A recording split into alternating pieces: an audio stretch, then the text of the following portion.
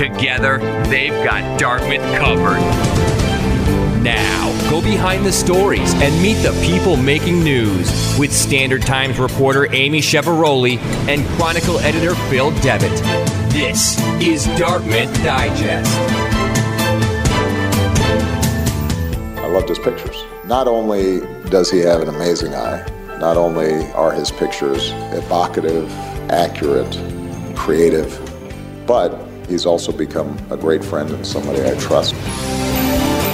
Those are the words of Barack Obama in 2017, just before leaving office after 8 years in the White House.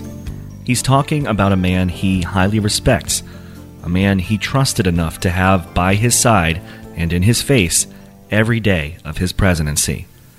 He's talking about Pete Souza, a veteran photojournalist who worked his way into the ultimate assignment. As the White House chief photographer under Obama, he snapped a staggering 1.9 million photos of the 44th president, sometimes thousands per day. Each photo tells a story about the president, about the country, but also about the man behind the camera. It's Pete's story that interests me. It has for a long time. That's because it's a story that begins in Dartmouth, Massachusetts. I'm Phil Devitt of Dartmouth Digest, and I'm happy to report that in this special episode, Pete Souza is our guest. Regular listeners of this podcast will know that Dartmouth is the town my co-host Amy Chevaroli and I cover for the Chronicle, the Standard Times, and SouthCoastToday.com. What you might not know is that some stories are harder to get than others. I had been trying on and off to get an interview with Pete Souza since Obama's last year in office. I wrote to him, and he wrote back. He was busy, understandably so, especially as Obama's term came to an end. But maybe, just maybe, we could work something out. In journalism, sometimes you've got to just go for it. So, one time, I pitched taking the train down to D.C., hanging out in the Oval Office, and, to quote my perhaps too casual email to Pete, quote, "Watch you do what you do."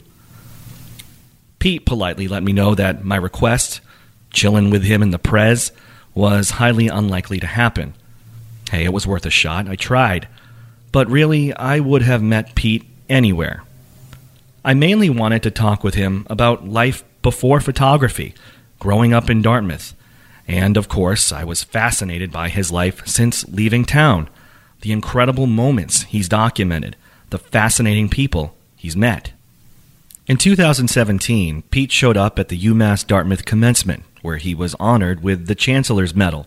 Again, I tried to meet up with him, but the fates would not allow. Then, in late 2017, almost a year out of the White House, Pete released a book. It's a hefty hardcover, 5 pounds, 352 glossy pages, filled with the most iconic photos of the Obama presidency. Some you've probably seen before. History-defining moments. Obama and his advisors huddled around a Situation Room table the night SEAL Team 6 killed Osama bin Laden.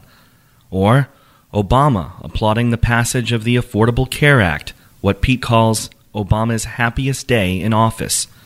Some photos are iconic for other reasons. For the humanity Pete captured. Obama on a trip to London, shaking the hand of 3-year-old Prince George, who's in his pajamas. Or Obama in the Oval Office, bending down to let a little black boy feel the top of his head, a photo Pete calls Hair Like Mine.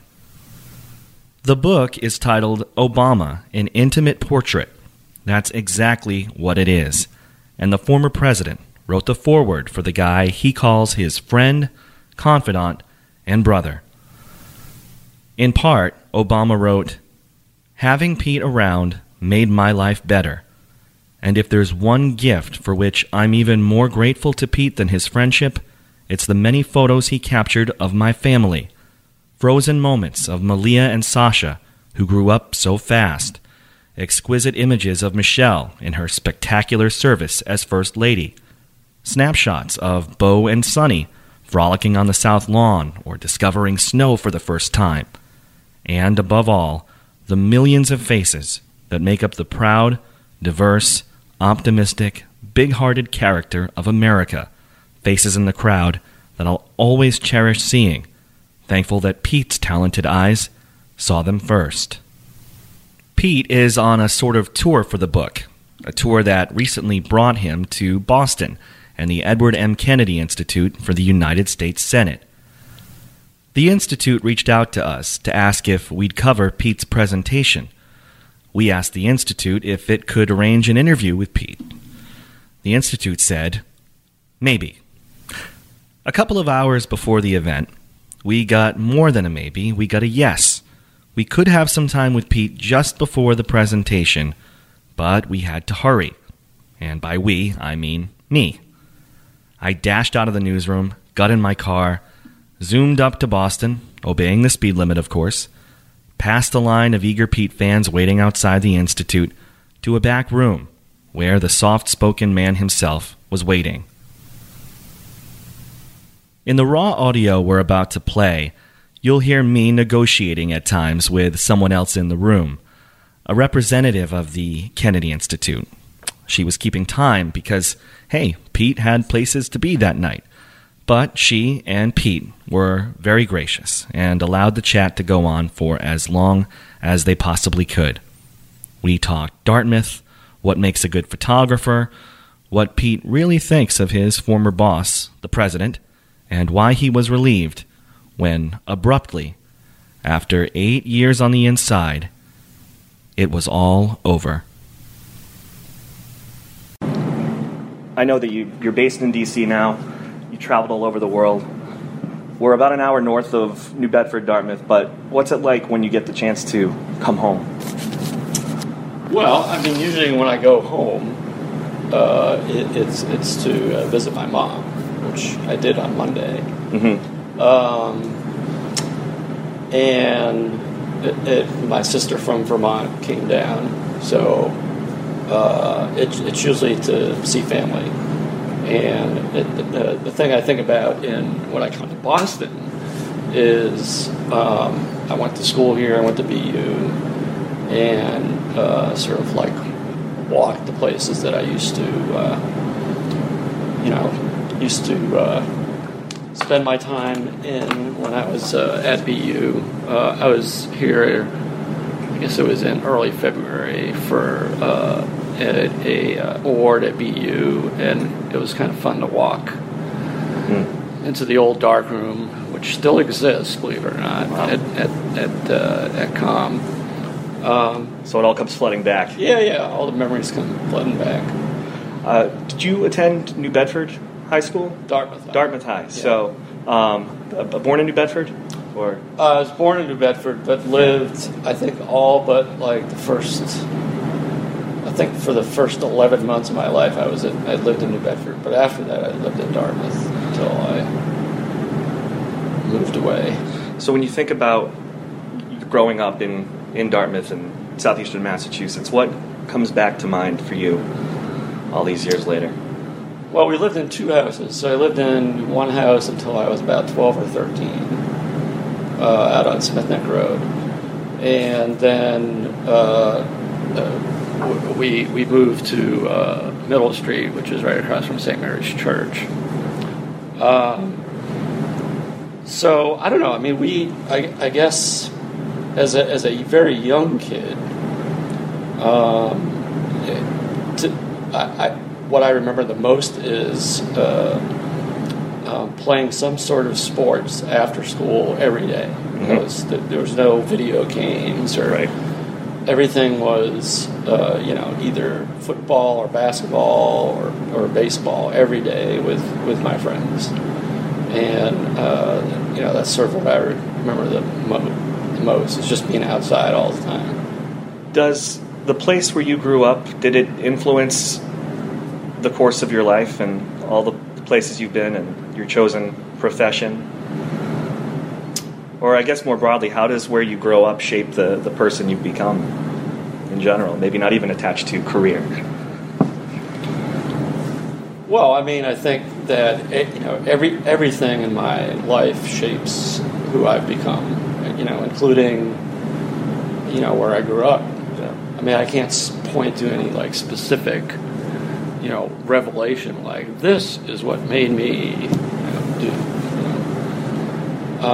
I mean, I didn't even start taking pictures until I was a junior in college. But yet, I now remember spending most of my time when I was looking at books, looking at the photographs, and being, having the photographs mean more to me sometimes than the words. I mean, I think about that now. I didn't really think about it at the time. When in 1965, I think it was, my parents took me and my sister to Washington, D.C., and we visited the White House, and we got this book called The Living White House, which I used to look at all the time, just all the pictures of the different rooms in the White House. And at the time, LBJ was the president, so there were lots of candid pictures of LBJ and some of President Kennedy in that book. Right. And I was at my mom's house the other day, and that book is still sitting on the bookshelf. And obviously that had to have some meaning to me, because I used to look at that book all the time. But it wasn't like I aspired someday to become, a White House photographer. But because of the fact that I did, I look back on that book as something that always interested me. Right. Like life doesn't always have those big movie moments where there's the defining moment that changes everything for you, but you look back and maybe subconsciously all these things had an effect. No, I mean, I think the big moment for me was taking that first photo class at BU. I think that was probably the one moment where, for once in my life, it was like, that's what I want to do. Because I knew I wasn't good enough to play, baseball or basketball. It's funny because Ted Kennedy's former chief of staff is somebody I used to play basketball with every day after school. Oh, no Sherry kidding. Kavanaugh. Wow. And I told people, he was like really, really a good basketball player as high school basketball players go. And he used to clean our clock. Wow. So, There's time for about just two more questions? Okay. I know just the two then. Great. It's been a year and change now since the Obama presidency ended. I'm sure toward the end of his time in office you were bombarded with interview requests and questions and all sorts of things. Now that you have an additional year has passed, how do you frame those 8 years in the White House? I mean, I think one of the interesting things about doing a book is trying to show a narrative of what I thought his presidency was like. And by and large, the book was put together and edited with no thought to include what was happening in today's politics. Just sort of trying to take as fresh a look as I could at what I had just experienced with him. I'll bet if I were putting the book together this year instead of last year, I might think about it differently because of where we are today in our politics. Right. So, I mean, I guess the short answer to your question is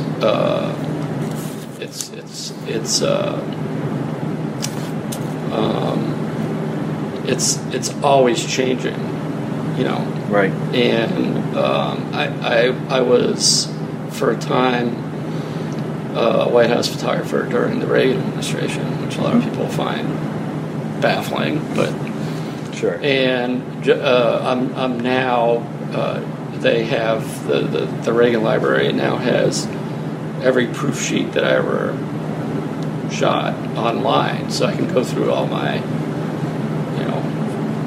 20,000 proof sheets or whatever it was that I shot.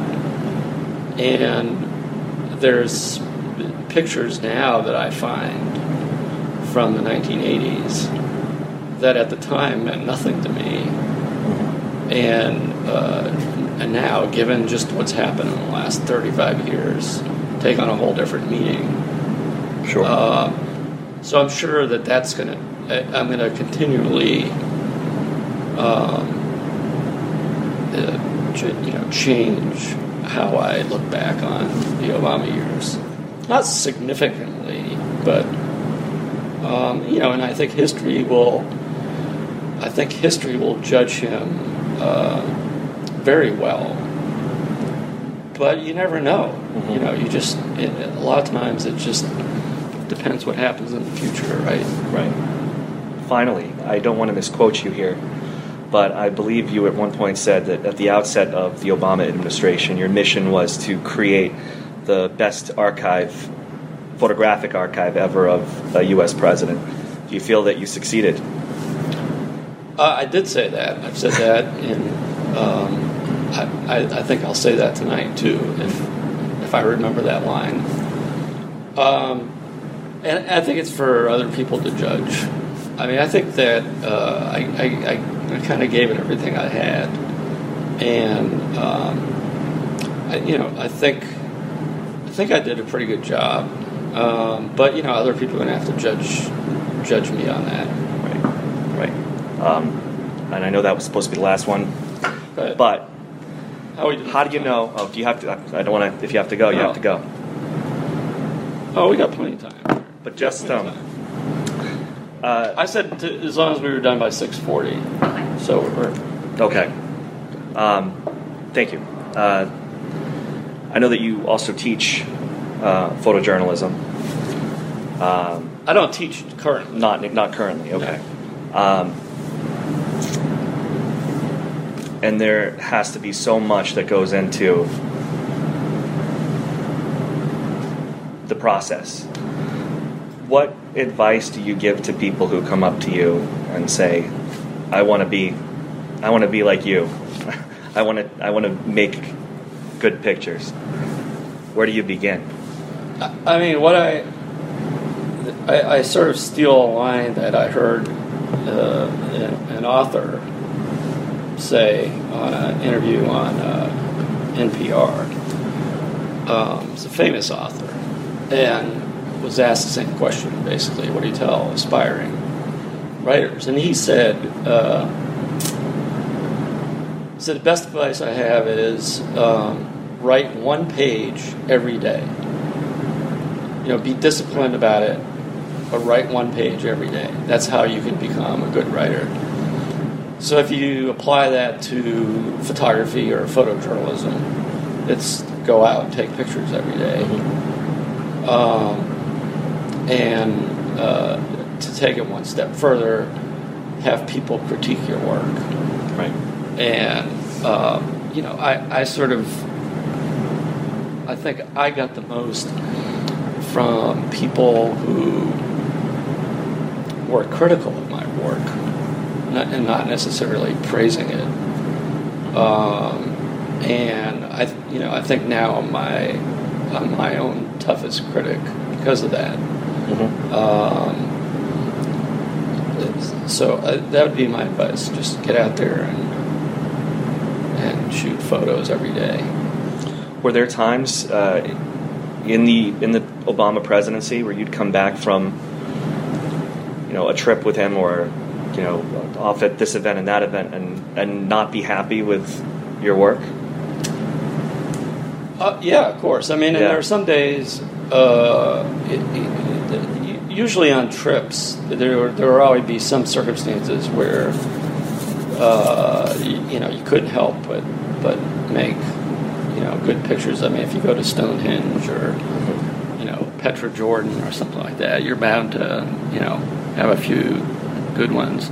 But I mean, some of the days at the White House were harder than others in terms of a lot of times my job was like watching paint dry because, not a lot's going on. I mean, if it's a day of just, 7 meetings or something, and people tend to sit in the same place they sat in the day before, and they may be talking about something differently, but visually, it's not much is changing. So there were certainly days at the White House where you're kind of, banging your head against the wall, wondering if, something's going to happen that'll make a good picture. And I got to say that that's sort of like the price you pay for waiting for these once in a lifetime moments, because I think my favorite pictures are not necessarily the ones from big events, but just from like little small moments, but they tell you a lot about him as a person. I find, just thinking back over your images, that the particularly memorable ones for me all have children in them. I think there's so many great moments with kids. Yeah, and then, that sort of became a thing for a while. Some guy started this hashtag, Obama and Kids. Oh, yeah. And I'll show a few of those tonight. Right. But I mean, and I think that it tells you a lot about his personality, the way he, does interact with kids. And, you can see he's a grandfather in waiting. I mean, not to pressure Malia, because she's only 18 or going to turn 19. Yeah. There's time. Right. But he's going to relish, in 10 or 15 years when he has grandkids. You can just sort of see the kind of grandfather he's going to be. And I'm sure that's the way, I met Malia and Sasha when they were 3 and 6. And then, of course, when they were at the White House, they were a little older. So the little kid part of his life I sort of missed that. But I'll bet he was the same way with Sasha and Malia when they were, 1 and 2 and 3 years old. Seems like an obvious question to ask, but why is a photographic record, and an extensive photographic record, of the U.S. presidency so important? Well, I'll turn it around and say, why isn't it? Can you imagine if we had this kind of a look at Abraham Lincoln's presidency? Yeah. And all the things and turmoil he had to deal with. Right. It would just be educational. People for generations would be looking at those pictures and learn so much about what that time period was like. We live in a visual age now. That's right. And I think put the book aside, but in 20 years, 50 years, people are going to be able to look at all the pictures I shot and gain an understanding of what he's like as a person, what his presidency was like, the obstacles he had to face, and I just would love to have seen that from some of our revered presidents, Jefferson and Lincoln. And right. Is it weird, or how does it feel to go from spending almost every day with this man, President Obama, to you're out in the world again? Yeah, I mean, for me, it was, I was ready to leave. Like 8 years is long enough. I mean, I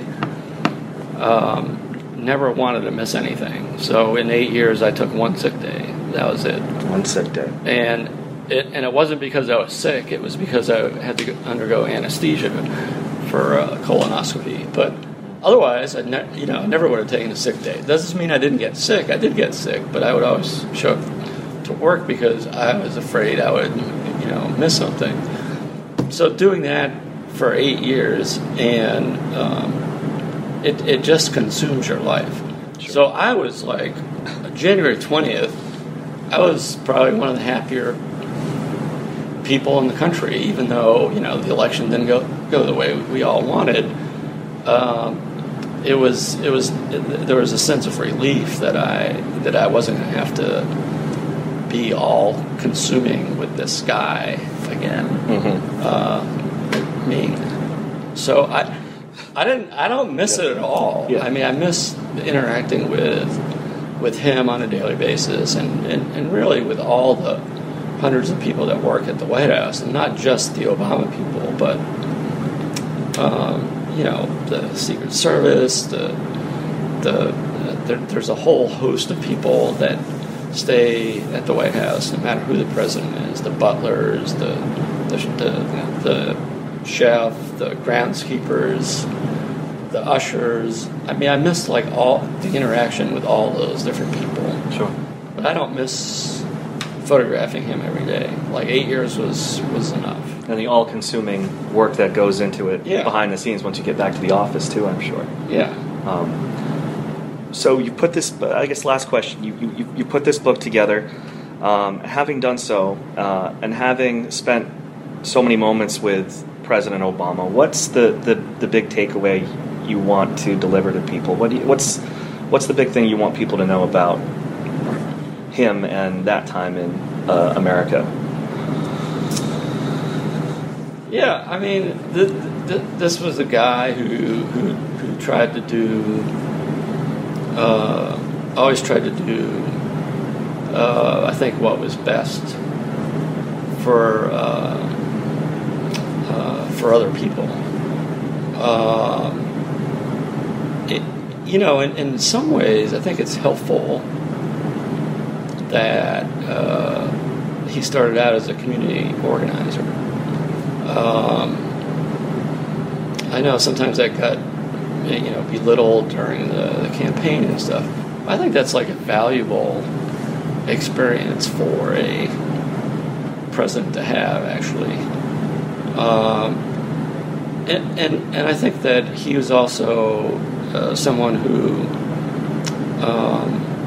was respectful to others, whether it be a head of state or the custodian at the White House, and that he was respectful to the office in a way that, how can I say this without getting myself into trouble? I think he respected the office in a way that currently, our current president maybe doesn't as much, and I think we've lost that a little bit. But I think it's more than anything just that he was always trying to do what was right for other people. That's Pete Souza from Boston. Later in the evening, after his presentation to a packed house, I told Pete that I wished we'd had more time to chat. You'd be bored after 20 minutes, he told me. Somehow I don't think that's true.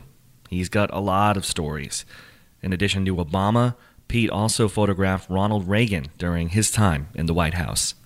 He also was an assistant professor of photojournalism at Ohio University, a freelancer for National Geographic, and the national photographer for the Chicago Tribune, where he met Barack Obama, then a rising senator. The book is called Obama, An Intimate Portrait, and it was published by Little, Brown and Company in 2017.